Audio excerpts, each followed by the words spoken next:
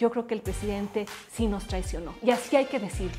Él saca en la mañanera, tú, Denise Dresser, no, ni siquiera me dice Denise Dresser, me dice la señora.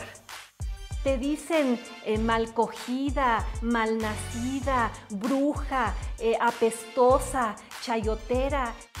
En mi caso, ir a un supermercado y que llegara un hombre imponente de cubrebocas a gritarme, ¡muérete, chayotera! Piensan que es perfectamente normal mandar un tuit diciendo, ¡muérete! Quieren poner en mi lápida, murió perreando, hizo el ridículo perreando, no me importará. ¿Tienes tiempo para el amor? Si hubiera sido necesario vender tacos en las esquinas, también lo hubiera hecho. ¿Qué le dirías para despabilar?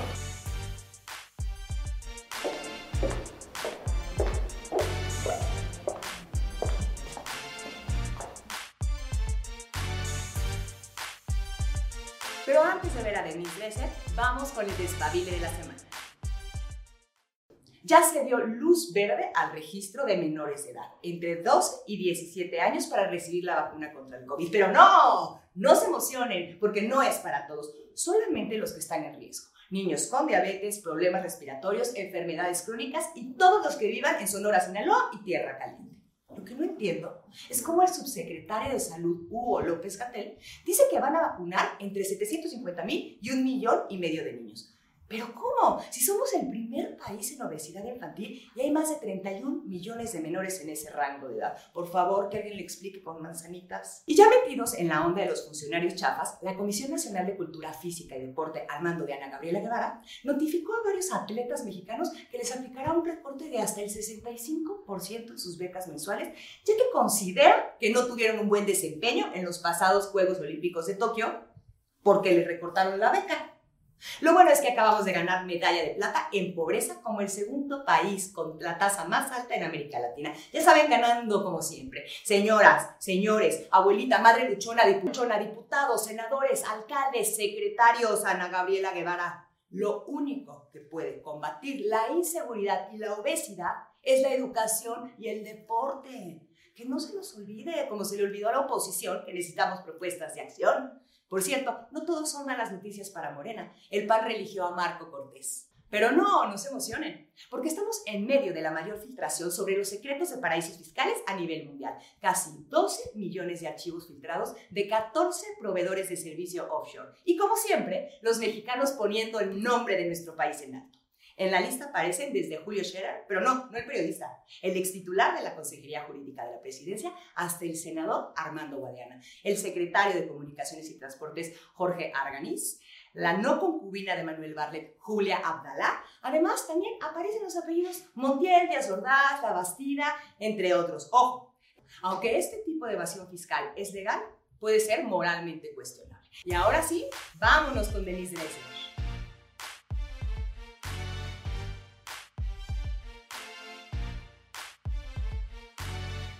Un espacio en donde justamente intentaremos despabilarnos. Es un buen momento para quitarnos todos el letargo y hacernos cargo de nuestro país.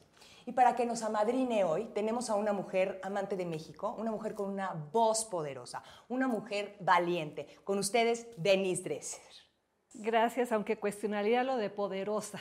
Sí, es poderosa, se nota, si no saldrías en las mañaneras cada semana casi. ¿No? Pero es que tengo hijos y el tener hijos siempre te da muestra de cuán limitado es tu poder. Sí, son el talón de Aquiles, ¿no? Exactamente, son tu debilidad. Denise, déjame preguntarte sobre 3 frases que escribiste en un muy famoso artículo y muy controvertido artículo tuyo del 2 de julio del 2018 que se llamaba A vigilarte. La primera frase que dijiste fue: no me preocupa que México se convierta en Venezuela, sino que se quede igual. Que México siga siendo el mismo México. Escribí ese artículo el día de la elección. Yo siempre pensé que el observador tenía razón en el diagnóstico, que su diagnóstico era acertado. El país elitista, el país clasista, el país de extracción de rentas, el país de empresarios abusivos. Y escribí el artículo, pues venía de verdad de una honestidad radical, reconociendo pues eso, el temor y la esperanza, el miedo y el anhelo de cambio. Y ahora, 3 años después, reconozco que tuve razón en sentir miedo. Y no por la venezolización de México, porque no creo que eso es lo que esté ocurriendo, sino porque mucho de lo que yo criticaba del México, del priismo y el panismo, sigue siendo el México del López Obradorismo. ¿Te parece que él cambió o los engañó? Yo creo que fuimos ingenuos, y nos ha sucedido en otras ocasiones. Creo que el anhelo de cambio en México es tan grande por la disfuncionalidad de nuestra democracia, por lo que echamos a perder a partir del 2003, con los errores que cometió el IFE en su momento, de apostarle al corazón en vez de la razón. Escribiste en ese artículo otra frase muy pegadora que era: me anima tu incorruptibilidad personal. ¿Aún crees en esa frase? Creo en esa frase, pero agregaría, es una incorruptibilidad personal. No creo que vayamos a encontrar cuentas a nombre de Andrés Manuel López Obrador en Suiza al final del sexenio, pero creo que sí hay una corruptibilidad en cuanto a su círculo cercano y que él o ignora o evade o permite. Los conflictos de interés, el caso no aclarado de su hermano, las empresas fantasma que involucran a la 4T, las adjudicaciones directas, pero él, si estuviera aquí, diría: eso no es corrupción, nosotros somos buenos, crean en mis intenciones. Hacemos lo que hacían los de antes, los priistas y los panistas, pero en nuestro caso no es corrupción. En nuestro caso lo que estamos haciendo se justifica por la transformación. Y la corrupción también creo que es utilizar el dinero a modo de sus necesidades y no de las necesidades del pueblo, ¿no? No es un presidente de izquierda. Creo que muchos lo quieren seguir viendo como un presidente de izquierda, y creo que hay miembros de la inteligencia de izquierda que le han otorgado una gran amnistía intelectual al López Obrador, que le han permitido cosas que jamás hubieran aceptado de otro presidente, como lo es la militarización, como es la corrupción de su círculo interno, como es volverse tapete, policía y muro del gobierno estadounidense, primero con Trump y ahora con Biden. No es de izquierda en todo lo que importa. ¿Cómo podemos decir que este es un gobierno de izquierda cuando frente a las manifestaciones de las mujeres víctimas de la violencia, víctimas del feminicidio, este hombre de izquierda construyó un muro de la paz alrededor de Palacio Nacional, del temor que siente este presidente de izquierda ante las verdaderas demandas de la izquierda? Y es un movimiento que ha crecido y se ha posicionado muchísimo. Sí. El presidente del gobierno no lo ha entendido. Somos la oposición, Denise, siendo el 51% de la población y el 52% de los votantes. El feminismo es la verdadera espina en el costado de Andrés Manuel López Obrador. A las mujeres no les puede decir que son espías, que reciben dinero de gobiernos extranjeros. Sí, les puede decir que son espías. Bueno, Tú sí. eres un espía. Sí, puede decir eso, pero miente. Él saca en la mañanera diciendo: tú, Denise Dresser. No, ni siquiera me dice Denise Dresser, me dice la señora. Podría decirme solo Denise Dresser o doctora, aunque sí, no me gusta que me digan doctora, me parece muy mamón. Podría decirme maestra o simplemente Denise Dresser, pero señora. Siempre dice señora.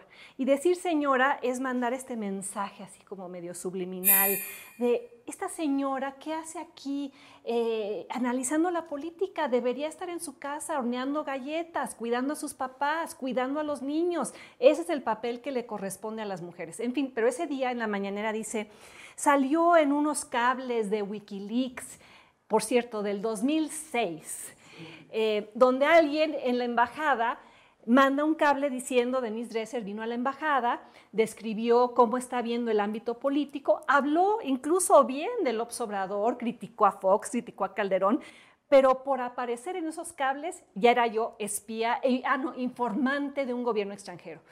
Y lo interesante es que una semana después yo le contesté en una columna diciéndole, oye Andrés, tú saliste en los cables de Wikileaks un año después con otro embajador, pero en tu caso tú dijiste algo que a mí me dejó helada. El cable reporta que tú le dijiste al embajador estadounidense que pensabas apoyarte en el ejército para gobernar.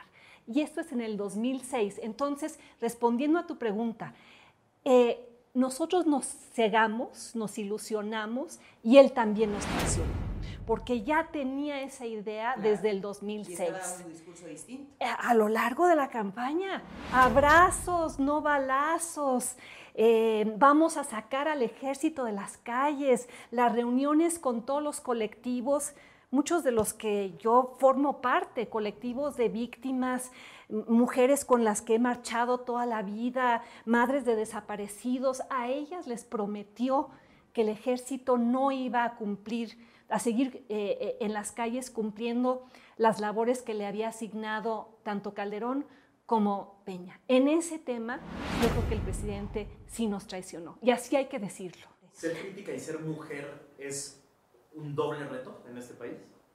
Por supuesto, o sea, me califican de privilegiada cuando ser mujer en México no es ser privilegiada, cuando tienes que remontar 38,204 obstáculos más que el hombre sentado a tu lado, cuando eres víctima de la violencia tuitera, verbal e incluso física, en un país donde matan a 9 mujeres al día.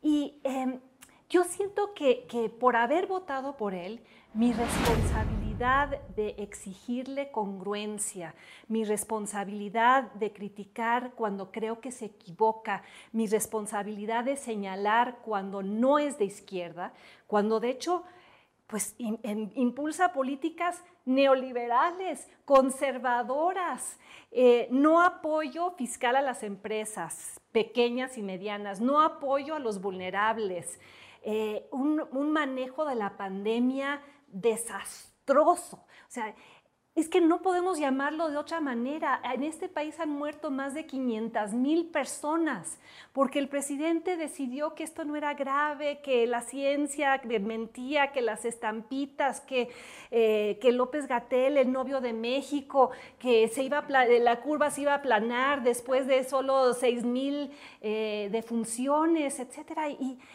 hay más de 3 millones de pobres nuevos. Y no es solo por la pandemia, tiene que ver con el fracaso de los programas sociales documentado, usando datos del propio gobierno. A mí que no me venga con que tiene otros datos, que al menos use los de su propio gobierno. Cuando dice yo tengo otros datos es una forma de evasión de la realidad. A mí me enseñaron a creer en la evidencia, creer en la ciencia, creer en los datos. Y hoy estamos gobernados por alguien por quien yo voté, que se aleja de todo eso. ¿Cómo no voy a vivir en el desasosiego? ¿Cómo has vivido tú desde el plano personal este cambio de yo voté por él y aquí les digo por qué, a soy la crítica más dura de este gobierno porque nos traicionó? ¿Cómo se vive en el plano personal, como mamá, como maestra, como amiga? ¿Qué te ha pasado en estos 3 años? Habrá quienes digan, pero todos vivimos la violencia, mueren muchos hombres también. No se dan cuenta que hay algo específico que es violencia de género. La violencia en las redes es violencia de género, porque ahí no solo te critican por tu posición política, ojalá fuera eso. Te dicen malcogida, malnacida, bruja, apestosa, chayotera. ¿Esta violencia de la que hablas en las redes ha migrado a tu vida personal, a las calles además? En mi caso y en el de muchas otras mujeres. Hace poco diversas comunicadoras, Pamela Cerdeira, Almadelia Murillo, Paula Rojas, Erendia Derbez, hablaban de cómo esa violencia de género ha saltado a que de pronto te lleguen amenazas de muerte a tu correo, que te empiecen a hablar a tu casa en tono amenazante. En mi caso, ir a un supermercado y que llegara un hombre imponente de cubrebocas a gritarme muérete, chayotera. Y yo salí corriendo del supermercado, dejé mi carrito, porque no sabía si me iba a golpear, si tenía una pistola, y eso es lo que se ha normalizado, esa manera de interpelar a quien piensa distinto, donde ya no es solo una descalificación, es la amenaza de violencia física en un país en el cual las mujeres padecen la violencia en las camas, en las calles, en el metro, y hay que despabilar al país en cuanto a la normalización de esa violencia que el presidente ejerce desde el púlpito presidencial, la oposición emula en las redes, y que ahora quienes me siguen y quienes me odian piensan que es perfectamente normal mandar un tuit diciendo muérete. El 2 de julio del 2018 escribiste a vigilarte y lo has cumplido y ha generado un costo personal el cumplir la promesa de que lo ibas a vigilar. ¿Cómo sufres esta parte y qué sientes de que nuestros colegas de la sociedad civil organizada, estos que eran tan aguerridos con Peña Nieto, estos que eran tan vocales y tan frontales en las redes sociales, organizaciones, medios, intelectuales, qué sientes que hoy estén callados y te hayan dejado sola en este mundo del yo lo dije y lo estoy vigilando? Siento a veces una gran tristeza, siento desesperación, me enoja, me gusta cuando me siento acompañada y hay colectivos que siguen en la lucha. El colectivo Seguridad Sin Guerra todos los días señalando los costos de la militarización, haciendo el inventario nacional de lo militarizado. El colectivo Fiscalía que Sirva hoy haciendo el listado de todas las irregularidades que ha cometido Alejandro Gertz desde que es procurador. Yo jamás pensé vivir en un país en el que la sociedad civil, el término, fuera cuestionable, fuera negativo, o que el término pesos y contrapesos fuera algo que se buscara evitar, o que la autonomía de las instituciones fuera algo malo. Pero el presidente tiene la capacidad de darle un nuevo significado a los conceptos. Y yo creo que programas como este llaman a quienes fuimos aliados en las mismas causas a reconocer que esas causas siguen ahí, siguen vivas, en algunos sentidos son más urgentes que nunca y que tienen que despabilarse, que tienen que dejar atrás esa permisividad que le han dado al presidente, ese apostarle a sus buenas intenciones y permitirle tomar decisiones y hacer cosas que, insisto, jamás le hubieran permitido hacer a Felipe Calderón o a Enrique Peña Nieto. Denise, ¿cómo te vas a despabilar tú de aquí al 2024? Pues a seguir siendo aguerrida, a leer menos los comentarios que me envían en las redes sociales, a construir coaliciones prodemocráticas, a convocar a los ciudadanos a hacerlo de a de veras, a llamar a quienes nos están viendo a que reconozcan que otra vez el país se lo están apropiando. Quizá tengan nombres distintos, en muchas ocasiones son los mismos. En este caso, la apropiación proviene por parte de la autodenominada Cuarta Transformación, que nos está quitando derechos, que está cercenando libertades, que nos está polarizando. Y los verdaderos temas, más allá del pleito personal del presidente conmigo o con otros, los temas siguen ahí. La pobreza, la impunidad, la corrupción, la falta de pesos y contrapesos, la arbitrariedad en el uso del poder. Este sexenio es uno más donde esos problemas persisten. Denise, ¿nos puedes dar 3 principios para los ciudadanos? Porque yo creo que solamente a partir de la ciudadanía podrá hacer un cambio y que los políticos fueron ciudadanos antes de ser políticos, y creo que ahí está el problema de raíz. Porque hace falta buena ciudadanía.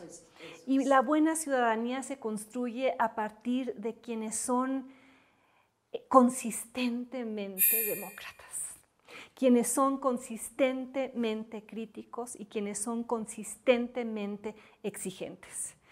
Que lo fueron así con Calderón, lo fueron con Peña Nieto y deberían seguirlo siendo con Andrés Manuel López Obrador. Yo también soy pueblo, al igual que todos los demás ciudadanos de este país. La última vez que yo chequé la Constitución, yo también era pueblo. No se vale dividir a México en el pueblo bueno y los que no son pueblo. Quien está en el servicio público necesita entender que no le sirve al presidente, le sirve a la ciudadanía, le sirve a quienes representa, le sirve a quienes votaron por él y tiene una responsabilidad fiduciaria de responder por esos bienes públicos. Segundo principio es rendir cuentas. No, dice que no hay que rendirlas porque son buenos. El problema es, como lo decía, creo que era Madison en The Federalist Papers, si los hombres fueran buenos no sería necesario el gobierno. El gobierno se crea para vigilar a las otras partes del gobierno y los ciudadanos tienen que ser vigilantes del poder para que el poder no se vuelva abusivo, porque el poder, cuando no enfrenta resistencia, empuja hasta donde puede, hasta donde quiere. Y el tercer principio es reconocer que tú estás ahí porque alguien te llevó ahí con el voto y que por ello tu responsabilidad es muy grande y tu sometimiento no debe ser al presidente o al partido, sino a todos aquellos cuyos impuestos te mantienen en el lugar que ocupas. Denise, hay algo que queremos hacer al final de todas las entrevistas. Te vamos a presentar a 5 personajes y tú les vas a tener que decir en una frase sencilla cómo se van a despabilar. Empezamos con el presidente, López Obrador. Sé demócrata, rinde cuentas, sé transparente y no seas tan priista. Maravilloso. Segundo personaje, Delfina Gómez, la secretaria de Educación Pública. Delfina, tú has permitido que millones de niños mexicanos regresen a la escuela en condiciones que ponen en riesgo su salud y ponen en riesgo la salud de sus padres. Yo no te veo a ti como alguien cuya misión es educar. Tu misión ha sido proteger al presidente y a sus causas. Creo que has traicionado a tu puesto. Siguiente personaje. Marco Cortés, la oposición, digamos. ¿Cómo pasamos de los panistas que, aunque no estuviéramos de acuerdo, nos hacían pensar, Gómez Morín, a Marco Cortés con K, que piensa que hacer política es simplemente tuitear? Chiquito, muy chiquito. ¿Cómo despabilarías a los empresarios? Pues en gran medida responsables de la situación en la que estamos, porque se les dijo desde hace mucho tiempo que dejaran de expoliar, que se pusieran a competir, que dejaran de recibir y exigir privilegios y protección para ellos. Ellos están ahora lidiando con el cuervo que crearon, que les está sacando los ojos. Que por fin entiendan que hay que hacer más grande el pastel y distribuirlo mejor y que dejen de ser privilegiados porque el país se los está reclamando. ¿Y cómo despabilarías a los estudiantes, a tus estudiantes? Que me cuestionen, que me critiquen, que el país es suyo, que el destino de México depende de lo que hagan o dejen de hacer y que están en una clase no solo para leer o escucharme, están ahí para aprender a pensar y a disentir y que lo que más me importa no es que piensen como yo, sino que piensen. Siempre has sido una férrea opositora en todos los sexenios. ¿Qué tan difícil ha sido ser madre y ser opositora al mismo tiempo? Debe de haber repercutido en tus hijos, aún siendo unos guerreros. Algo que no me ha servido bien en la tarea de ser madre, después de ser crítica férrea del poder, es que tiendo a ser crítica de todo. Entonces, soy una madre muy exigente que les pone la vara muy alta y creo que soy demasiado para mis hijos y piden tregua. Cuando estoy con ellos trato de no hablar de mi trabajo. Hablo de cine, de literatura, comemos rico, somos apasionados de las series, nos encanta viajar, nos encanta la comida mexicana, ir a comer tacos, mezcal. Soy otra persona, no soy la Denise Dresser pública, soy... ¿Cuál ha sido la serie favorita de la familia últimamente? Yo creo que la serie favorita de la familia ha sido una serie que se llama Succession, una serie de una familia basada en la familia de Rupert Murdoch, que es como el poder te transforma y para mal. Lo que más me gusta hacer con mi hija es ponemos mi iPad en el centro de la cama, cada quien se acuesta al lado, comemos manguitos con chile, pulparindos, tamarrocas y vemos series juntas y después nos acurrucamos.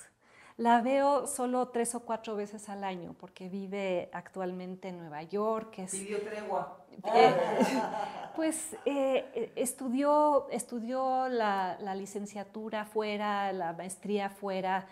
Cuando nacieron yo les hice una promesa, que les iba a dar la mejor educación del mundo.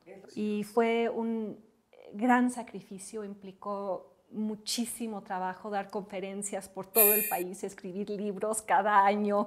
Si hubiera sido necesario vender tacos en las esquinas, también lo hubiera hecho, pero creo que he cumplido mi promesa. Y ella ahora es una joven profesionista, guerrera, amazona, mucho mejor de lo que era yo a su edad.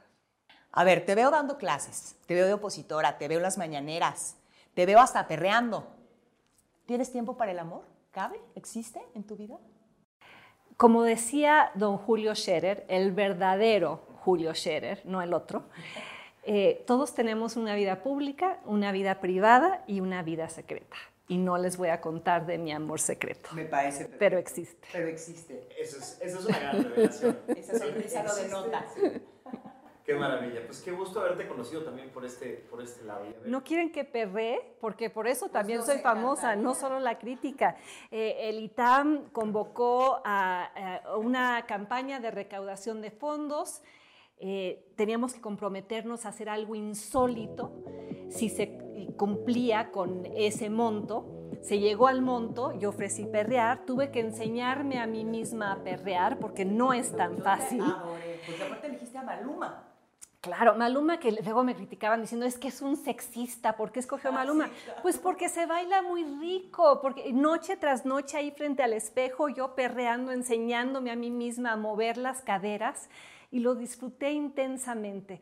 Si quieren reírse de mí hasta el final de mis días, no me importará. Si quieren poner en mi lápida, murió perreando, hizo el ridículo perreando. Hubo tantas mujeres que me escribieron diciendo, me sentí representada, yo también perreé, yo me sentí liberada, sigamos perreando. Entonces, también en la despabilación convoco a las mujeres a ser perreadoras y perras, en el buen sentido. Pues despidámonos perreando, ¿no? Nos quedamos con tus sonrisas. Gracias. Muchas gracias por la invitación, un placer. ¿Qué nos llevamos de esta entrevista? Lo primero, hay que vigilar al poder. Si no vigilamos al poder, hace lo que quiere. Lo segundo, el poder necesita límites y necesita controles. Lo tercero, no es un presidente de izquierda y nos lo dice una intelectual reconocida y congruente con la izquierda. 4, hay que perrear en la vida. Si no se perrea en la vida, no se puede vivir feliz.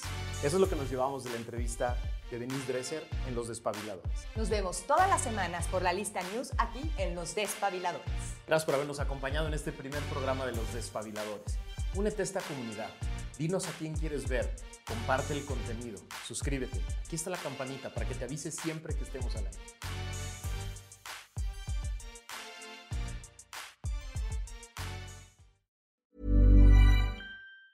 Ever catch yourself eating the same flavorless dinner 3 days in a row? Dreaming of something better? Well, HelloFresh is your guilt-free dream come true, baby. It's me, Keke Palmer. Let's wake up those taste buds with hot, juicy pecan-crusted chicken or garlic butter shrimp scampi. Hello Fresh. Stop dreaming of all the delicious possibilities and dig in at HelloFresh.com. Let's get this dinner party started.